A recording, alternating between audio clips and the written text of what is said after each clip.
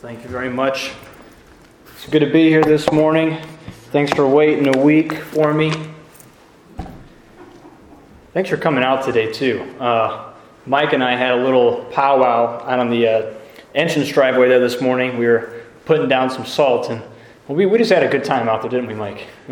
We had some laughs, and So anyways, say thank you for coming out today, and I'm excited to be here. I'm excited to get into another series. And originally when I was just thinking about this, I'm like, man, thinking of last week, how great is it to have internet where you could log on remotely and join church service. But now I'm realizing how great is it that we have it today too, because it's the same situation all over again, just with ice instead of a bunch of snow. So I'm very thankful for the internet.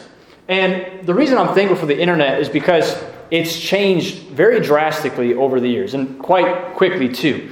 I'm sure many of you can remember the days, I have many stories, but one of my favorite things to do was in Target. I never left Target without a handful of AOL CDs. I didn't know what to do with those CDs at all. I didn't know how to actually set up internet service or dial up or anything like that, but I just knew that that's something I needed to have, apparently, because there was a bunch of them at the front of the store. So I'd always take the CDs with me when I went outside. But I'm thankful now that the internet doesn't run off a CD that you grab at Target anymore. It's something that just gets hooked up instantaneously at your house. The internet's changed a lot. It's really changed a lot. The speed of it's changed a lot. The amount of things that you can do with it has changed a lot. The way that we understand it has changed a lot. I remember when my dad first got internet at our house, I was obsessed with cars. And I got on his laptop and was looking at, it was just called cars.com. And it was just a whole bunch of supercars. And he got all frustrated because he couldn't figure out where the X was on the page to get the cars off the screen. You see, our understanding of how the internet works has changed significantly. But one thing that hasn't changed, if you've noticed, is the name of it. It's still called the internet. Although it's so different now, it's still called the internet. And the same principle applies to temples. You see, even though the way that God dwells with us has changed drastically, God still dwells in temples. The name itself has not changed. And that's why we are entering into this series called Temples. Because we want to understand what it means for God to dwell with us. And we know that God still dwells in temples. So it's not an outdated term whatsoever. It's actually just the dwelling place of God. So I want to start off by just giving a little bit of context and background on what temples are before we move into the actual content for today's message. Temples, simply put, are where gods dwell. And yes, I said gods, plural. The reason why is because in the ancient Near East, anybody in that time would have known that a temple is where a god would dwell. There was many temples in the ancient Near East. Even within Scripture, we find other gods' temples referenced. One of my favorite stories comes from the Old Testament when the Philistines had captured the Ark of Israel, the Ark of the Covenant, and they took the Ark and they put it into the temple of their god. If you know their god's name, it was Dagon. And they put the Ark in Dagon's temple, and that was the Philistines' way of signifying that we have defeated the God of Israel, who is Yahweh. So we're going to put him into our temple because now he's subject to our God, Dagon. And so they went to bed that night, probably feeling great because of the victory they had won. But they had a surprise when they woke up in the morning. They found their God face down on the ground. And so they thought, well, maybe a stiff wind had come in through the curtains or something like that. So they put Dagon back up. They checked the foundation, and they went to bed the next night, probably still glowing because of the victory they had. But then when they woke up the next morning, they found an even greater surprise. They found Dagon not only face down on the ground, but they found his arms, and correct me if I'm wrong, I believe his head was actually also fallen off of the structure. Now, this is a little bit grotesque, but here's the background on what that means. In ancient times, when you would defeat another nation, one of the ways that you would show utter domination of that nation would actually be to dismember some of their warriors by taking off their arms and even beheading them. That was your way of showing that you had annihilated another nation. Well, Yahweh was being very clear. You may put me inside of your temple, but you have not defeated me. And I am greater than the God that represents this temple here. So although that God dwells in there, He's not greater than me. He's not greater than me. So temples are where gods dwell. And temples were also holy places. They were holy places. They were not made for mere humans. I think one misconception we have is that the temple was similar to kind of like the church that we would have today. And that simply was not the case. They are very, very different. In fact, I'm not sure that we have anything very much like a temple of the Old Testament today at all. And the church structure itself certainly does not represent it, because it was not made for humans to just walk into and go through day to day. You see, if you remember, the high priest could only go into the Holy of Holy Places one time a year. So it just wasn't made for that kind of traffic. And it had to be treated with the highest of care and regard. It needed to be treated with respect. And with those two things simply, I'm hoping that now you can begin to see how temples were all throughout Scripture, even if it didn't explicitly say this is a temple. Because if a temple is a holy place for a god, then maybe you can see that the Garden of Eden was actually, in fact, a temple. Although he never said, oh, you are in a temple, you know that it was a place that was set apart from other places that God dwelled in, and so, therefore, it was a temple.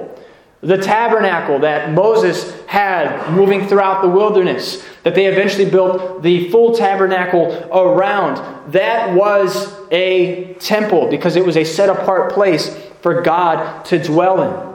Obviously, the temple built by Solomon was a temple, but it was so because it was a place set apart for God to dwell in. But let's go one step further. Did you know that Jesus himself was a temple? He was a temple because he was a set-apart person in which the fullness of God dwelled within. And within that, people were able to access God through his life. Therefore, Jesus was actually a temple of God. Did you know that we, right now, in this room, not referring to the structure itself, but we, the people of God, are the temple of God. Why? Because we are a set-apart people in which God dwells so that the world can know him. Are you starting to pick up the theme here? And finally, at the end, it talks about the whole of new creation. It talks about the new heavens and the new earth, which itself is a temple, a place where God dwells, and we will get to dwell with him. Now, here's something to notice about the temples. The temple shapes everything. The temple shapes everything. When Israel was coming out of Egypt, it was just this big mass of people. They were moving from location to location, probably had very little order to it whatsoever. When Moses said, hey, we're going to stop here, when the clouds stopped moving, they probably just plopped their tent down wherever they could find a place to plop the tent down. They set it up and they stayed there the night. They waited to see if the cloud would move the next day or if the fire would move by night, but there was probably very little organization to it. But finally there came a moment when the tabernacle was set up in their midst. And the tabernacle they knew it was a temple, it was where God dwelled among them. But something changed when the tabernacle was set up. See, now the formation of the camp had order to it. And all the 12 tribes of Israel, they had a very specific order that when they stopped moving, when they set up the tabernacle for the place that they were going to stay, they knew, oh, we don't just pick any place to go. We go to our tribe and we make sure that all of our tents are actually facing the tabernacle of God, which is now in the middle of the camp. Because the temple shapes everything. It brought order and it brought a singular vision to the people of Israel. Daniel, if you know the story of Daniel, there's a moment when they're trying to catch him because they want to bring him before the king to get him in trouble because they're jealous of him. And it says that Daniel was praying in his room, but it says that he was praying facing out of a window. And where was that window pointed towards? It was pointed towards Jerusalem. Why? Because Jerusalem was the city of God. It was the place where God dwelt. And so for Daniel, even the direction of his prayers was shaped by where the temple was, where God's presence was. It shaped everything. And here's one of the greatest challenges that you and I will face day to day. If we know that the temple shapes everything, the greatest challenge is, can we hold the formation? Can we hold the formation? Can we resist the temptation to just drop our tent down wherever we feel like it? Or can we be cognizant enough to say, I need to order my life around God's presence day in and day out? Can we hold the formation? And unfortunately, Scripture tells us time and time again, the answer to that is no.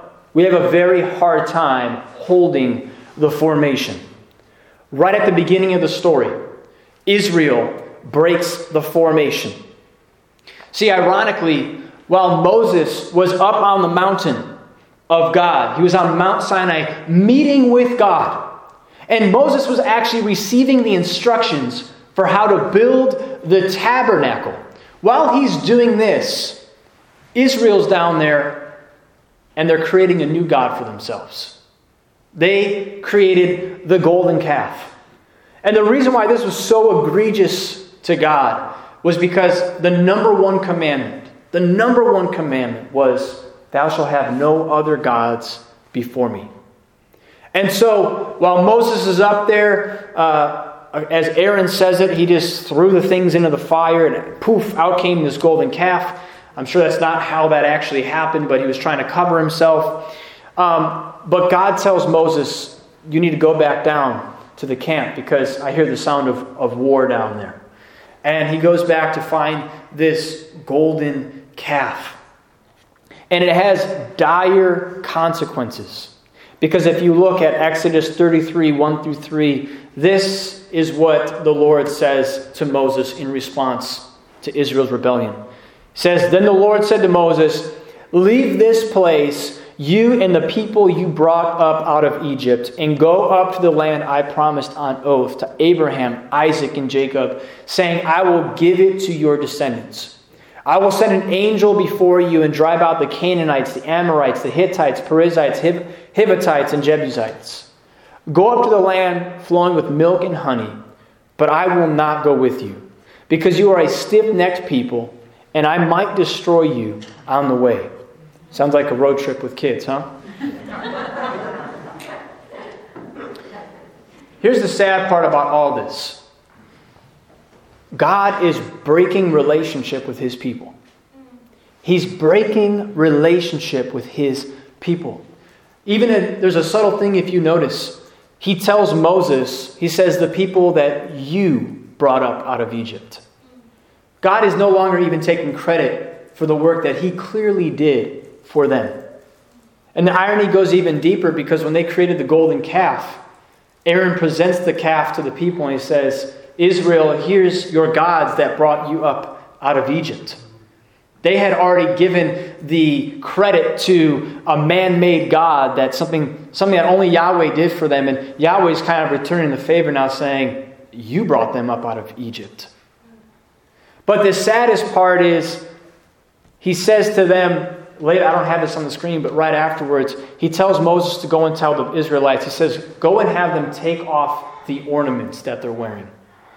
And what you need to know is that these were given to Israel when they left Egypt as a sign of God's blessing and of God's basically marriage to them as a people. These ornaments were kind of like a wedding ring that you would wear. And so when God commanded them to remove them, he was essentially saying, I'm divorcing myself from you because you've chosen another wife in my place. You've chosen another husband in my place. You have cheated on me with another god. But the real meat of the story comes in with Moses' response. In Exodus 33:12 through 17, he says this. Moses said to the Lord, "You have been telling me, lead these people, but you have not let me know whom you will send with me. You have said, I know you by name, and you have found favor with me. If you are pleased with me, teach me your ways, so I may know you and continue to find favor with you. Remember that this nation is your people." The Lord replied, "My presence will go with you, and I will give you rest." Then Moses said to him, "If your presence does not go with us, do not send us up from here. How will anyone know that you are pleased with me and with your people unless you go with us? What else will distinguish me and your people from all the other people on the face of the earth?" And the Lord said to Moses, "I will do the very thing you have asked, because I am pleased with you, and I know you by name." The title of this message today is called Stay Different. Stay different. You see, Moses, look at what he fights back with God over. Yeah, it's about, we want you to go with us. But here's the consequence if you don't go with us. He says, what else will distinguish me and your people from all the other people on the face of the earth? If your tabernacle is not with us, if your presence is not with us, then what makes us different? The answer is nothing. Nothing makes us different. We are different because of God's presence. We are different because of God's presence. As the church, we cannot afford to forget this very, very simple thing. That we are different because of God's presence. But I want to qualify that very quickly. We're not different just because God is with us. Just the fact that He's with us is not necessarily what makes us different. Yes, to a degree, because other nations do not have God with them. So yes, there's that. But I think it goes way deeper than just the literal fact of Him being with us. You see, a few weeks ago, I impulsively bought a piano on OfferUp, like a used item site. I was literally sitting at the counter with Keela, and I was like, I kind of want to get a piano. And within 2 hours, I had a piano sitting in the living room. Now, having the piano in my living room does not make me a great piano player. I've stood next to that. We don't have a huge condo, so I've spent a lot of time in close vicinity to that piano, and I can tell you, in all the time being next to it, it has not made me a better player. I like to space out a lot. I've stared at that piano a lot in the past 3 weeks. And I can tell you, it has not made me a better piano player. I've also cycled through all the funny noises that can be made on the piano. I've tested out every sound combination there is, and it still has not made me a better piano player. But I have found that playing air piano in the car, that has made me a great piano player. No, what makes you a great piano player? It's learning, and it's growing in the actual craft. It's developing that relationship between you and the instrument, understanding how it works. That is what makes you a great piano player, and there's no shortcut around it.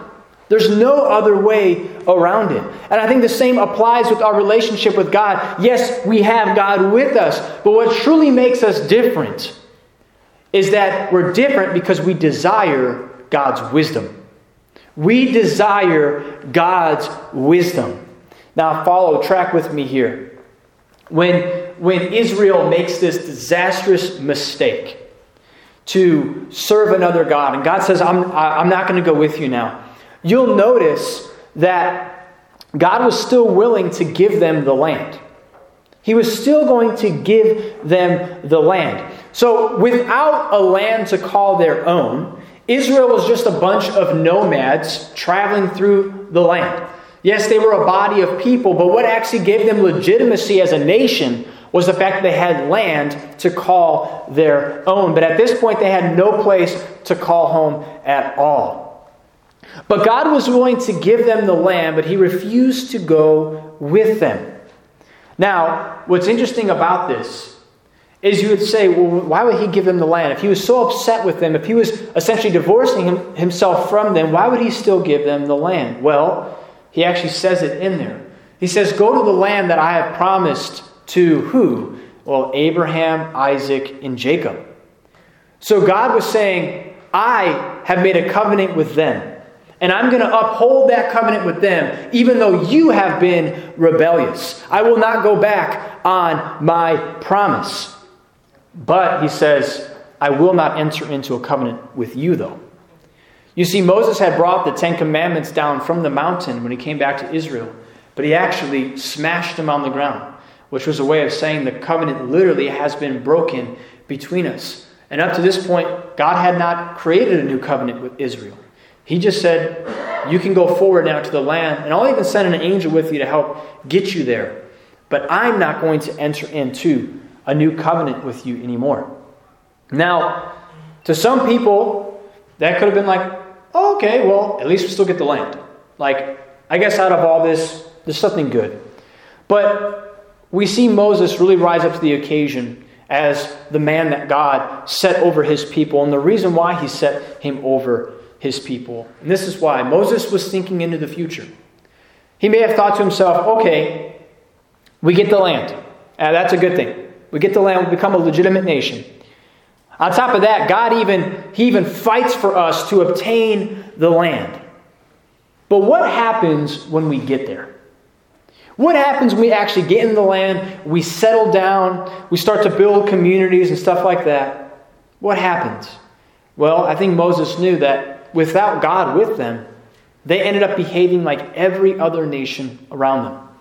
They would eventually end up integrating the gods of the nations around them. They would end up marrying into the other nations, and they would just act like every nation that was around them. There would be, as Moses said, nothing unique about them. Nothing that actually distinguished them from the people around them.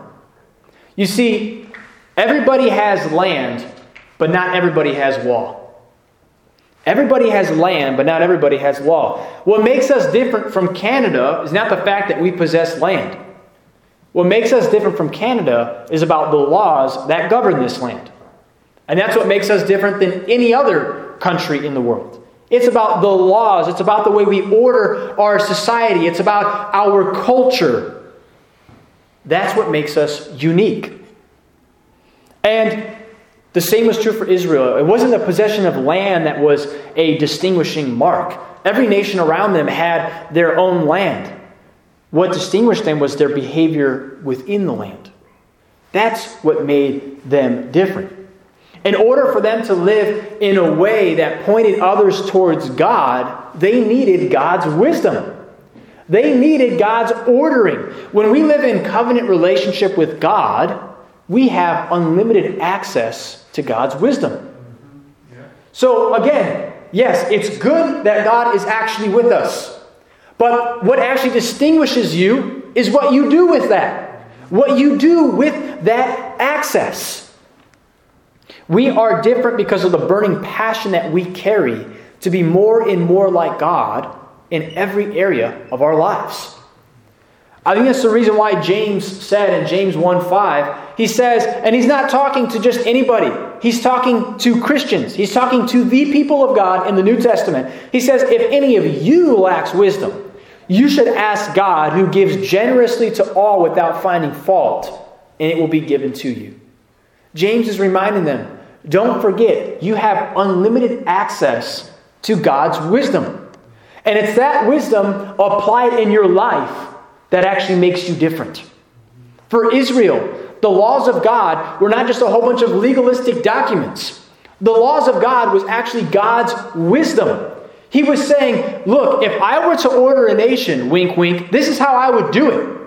And so if they wanted to be like God, like the nation that God was calling them to be, they would follow His laws. The laws was actually a good thing. They wanted the laws of God. That was a time of rejoicing for them. But it required them to actually put those things into practice. You see, when we talk about this whole concept of being different, there's a reason why we talk about difference. And it's because difference is a very powerful attractor. You see, marketers know this very well. If you've seen any commercial in the last 25 years, you'll know that they are showing you what life could be like. They are creating an ideal situation so that you look at it and you differentiate yourself from what you see. You see an ideal state and you realize where you're at and how you don't live up to that, and then all of a sudden their product comes in and their product becomes a thing that would close the gap for you and get you to the ideal state. But the whole tool there is just difference. They are showing you the difference between your life and what your life could be. So it drives us to move towards that new life, and God knows this. And that's why God uses difference to drive us and attract others towards Him. And this brings me to my next point, that we are different because our differences attract others to God. I'm going to say that one more time. We are different because our differences attract others to God. Look at Deuteronomy 4, 5 through 6. This is when Moses was giving them parting words before they went into the promised land. And he was kind of recapping everything that had happened. All of their journeys, all their rebellions towards God. And he's recapping the law as well. And within this, he tells Israel this. He says, "See, I have taught you decrees and laws as the Lord my God commanded me, so that you may follow them in the land that you are entering to take possession of it. Observe them carefully, for this will show your wisdom and understanding to the nations, who will hear about all these decrees and say, 'Surely this great nation is a wise and understanding people.'" Did you notice what the other nations were going to observe? They weren't going to stand and say, "Man, look at all the land they have. They're so much different than us. We wish we had land." No, that wasn't it. They were saying, "Wow, look at the wisdom that they display in their lives. Look at the wisdom that their society is ordered around. That is different." Not only is it different, that's attractive to us. We want to be like that. So we see God is using Israel. He's saying, if you order yourself around my wisdom, you're going to be different. But it's not just to be different as some prideful thing. No, it's to be different so that others look at it and they're actually attracted, not to you, but they're attracted to me. Because it's my wisdom that you've ordered yourself around. You see, your faith and your confidence in God should make others truly question their decision to say that God's just a figment of our imagination. The way that you go about your life should actually cause other people to question their assumptions about God. It should cause others to question the way that they may neglect God or not follow God in their life. Your love for the outsider should give hope to the ones who feel like they have nowhere to belong. Your pursuit of peace should disarm the argumentative, divided people around you. The way that you go about your life should actually cause the people around you to say, that's interesting. I want to be like that. I want to know where that comes from. I've heard it said many times before that the only God that many people will ever see is the God in you. Many people will never hear the gospel laid out for them. But what they do have access to is the life that you live in front of them. You have the opportunity to show them what God is like through your own life. And the truth is this, everyone is truly attracted to God. Everyone is truly attracted to God. We are the ones that have to be different. And I have to break the news to you. I know we would love for this to be the case, but it's just not. We cannot outsource this to anyone. We cannot outsource the responsibility to be different, to bear God's name, to bear His character to anyone. We can't outsource it to the music that we listen to. We can't outsource it to the bumper stickers on our cars. We can't outsource it to the activities that our church even does. No, the burden falls on us to be different. Another thing that the burden falls on us to do is pray. And this brings me to my concluding point today is this. We are different because we care more about others' relationships more than just our own. See, Moses faced a test from God. Moses faced a test from God. If you remember in that opening section that we read, Moses is petitioning God to continue on with them.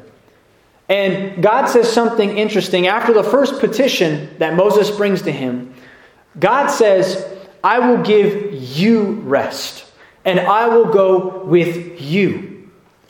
But Moses' immediate response is this. He says, if you don't go with us, then we will not move up from here. We will not go on from here. You see, God actually promised Moses, okay, I'll go with you. I'll stay with you. But Moses interceded for God to go with them. And he took the opportunity to walk in God's blessing for himself. And he set that aside in favor of the people that he was called to serve. And he said, this is bigger than just me. This is bigger than just my blessing. This is bigger than just my relationship with God. My responsibility is not just for myself, it's for those around me as well. You see, the more you understand your standing with God, the greater your concern grows for other people's standing with God. When we know that we've been declared righteous, our concern grows for those who are not right with God. The more and more that you realize the unconditional love that God has poured out on your life, naturally the consequence is that you begin to look at the people around you and you have a burden for them to also encounter that same unconditional love. You see, when God pours something out on you, it becomes a calling for the people around you. Don't forget that we are a prophetic people, which means we need to have a prophetic edge to our witness. This whole thing of God actually testing somebody wasn't just with Moses. It happened multiple times. If you remember Abraham himself, God and two angels came to Abraham and they said, we are going to destroy Sodom and Gomorrah. And Abraham himself was safe. He was nowhere near Sodom and Gomorrah. His family was not at risk from anything that was going to happen. But what did Abraham do? He interceded for the righteous that were in Sodom and Gomorrah. It was the test. God was actually testing Abraham. Will you think of more people than just yourself? Will you intercede for people outside of your immediate family? Will you think of the consequences that will fall on them more than just your family? Think about Joseph. Joseph was put in a position where he could provide abundantly. What was the test for Joseph? Will you intercede for the people that have wronged you? Will you intercede for the brothers that tried to kill you? Will you intercede for the people that have rejected you, misunderstood you? But even when you're in a place of authority or in a place of blessing, will you still intercede for them? And he does it with Moses, and he does it time and time again after that. Even with David. David had all of his palaces set up. When he got settled in Jerusalem, what was the test? Will you think about where I dwell? Will you think about where I dwell? And that's how we got the temple that Solomon built. I think the application here is pretty clear. I think it's pretty clear that we are called to pray for the lost. Moses displays it right here. He intercedes for the ones who have wronged God. He intercedes for the ones that are not in right standing with God. This is what I love. He turns God's proclamation over him into his intercession for them. God said, I will go with you. And then he says, let me pray now that you'll go with them. He took God's proclamation over him and turned it into intercession for them.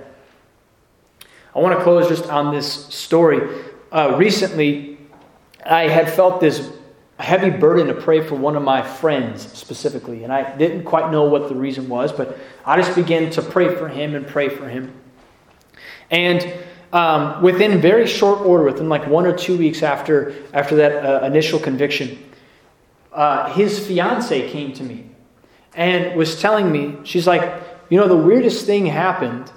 He, the other day, told me that he wants to start going to church. He said that when we get married, he wants us to find a church home and begin going to it. And she said, but what's even more odd is that he doesn't want to go to a church that followed the tradition of his family or the tradition that he was raised in. She said, he actually said that he felt like it was not proper to pray to saints any longer, and so he didn't want to do that anymore. And he wants us to find a church home to get established in once we get married. And I found that very interesting because I hadn't talked to him about it. I haven't told him anything about the whole thing of praying to saints or anything like that at all. But I can't help but I don't think there was a coincidence there. I think there's a reason why God had placed him on my heart. Because God was calling him to something greater. And I think it illustrates just the point very simply of, man, I could have taken that prayer time and just prayed for myself, But I would encourage you guys, how often do you say, I'm actually going to partition my prayer time here? Maybe you actually start by praying for others first and pray for yourself last. Maybe you reorganize your prayer time to begin to focus on other people around you so that you begin to take God's proclamation over your life and you turn it into the intercession for the people that are around you. You may have a great church home. What about the people around you? Do they have a great church home too? Man, pray into that. Pray that God would supply that for them. If you just bow your heads for a moment. As we move to a close, I just felt this morning as I was preparing, as we talk about this subject of God being with us, can't help but ignore the fact that some of you may question if that's actually the case. You may think, yeah, I've confessed Christ as my Savior. I've been in church for years, but I'm not sure that God's actually with me. I question that sometimes. I feel like maybe I've made too many mistakes for God to actually be with me anymore. Maybe you feel like the Israelites, like you've been abandoned by God. And I just want to encourage you today that that's just not the case. That's just not the case. God has not abandoned you. He has not left you. But specifically, I think that we can learn something from the Israelites. And I think what we can learn is that it's not just about holding the badge of the title of being a Christian. It's about what we do with that. It's about what we do with that access. It's about the way that we engage God in our private time. It's about the way that we engage God in our worship and in our prayer. And church, one thing I can promise you right now is as you do that, that question, that nagging question, is God truly with me? It disappears very, very quickly. And so right now in this moment, I just want us to renew that vow. It doesn't matter where you're at. Maybe that's not a question you have in your mind, and that's totally fine. But let's just renew that vow that we have with God. I think Jenna encapsulated it so well this morning. This is just the vow of yes. It's the vow of yes. That you, God, will be the first one that we go to in our time of need. You will be the first one that we go to in our time of confusion. You will be the first one that we go to in our time of joy. So, Father, we just come before you as your people today. And we just give you our yes all over again. We give you our yes all over again. And Father, we thank you. We thank you that you dwell with us, that you go with us, Father. We thank you that you call us your people. But we ask that going beyond just the titles, that we would truly become your people. That we would become different, Father God, because of our relationship with you, because of the way that we pull upon your wisdom in your presence, Father God. We ask that you would make us a people of intercession for our neighbors, for our co-workers, Father God, for the people that are around us that don't know you. Father, we thank you for being with us. But we ask that you with us would begin to expand to the people that are around us. And it would turn into them being with you as well. So, Father, we just pray all these things in your beautiful name. Amen. Well, church, thanks once again for being here. Be blessed as you go. I want to encourage you one last time. Stay different.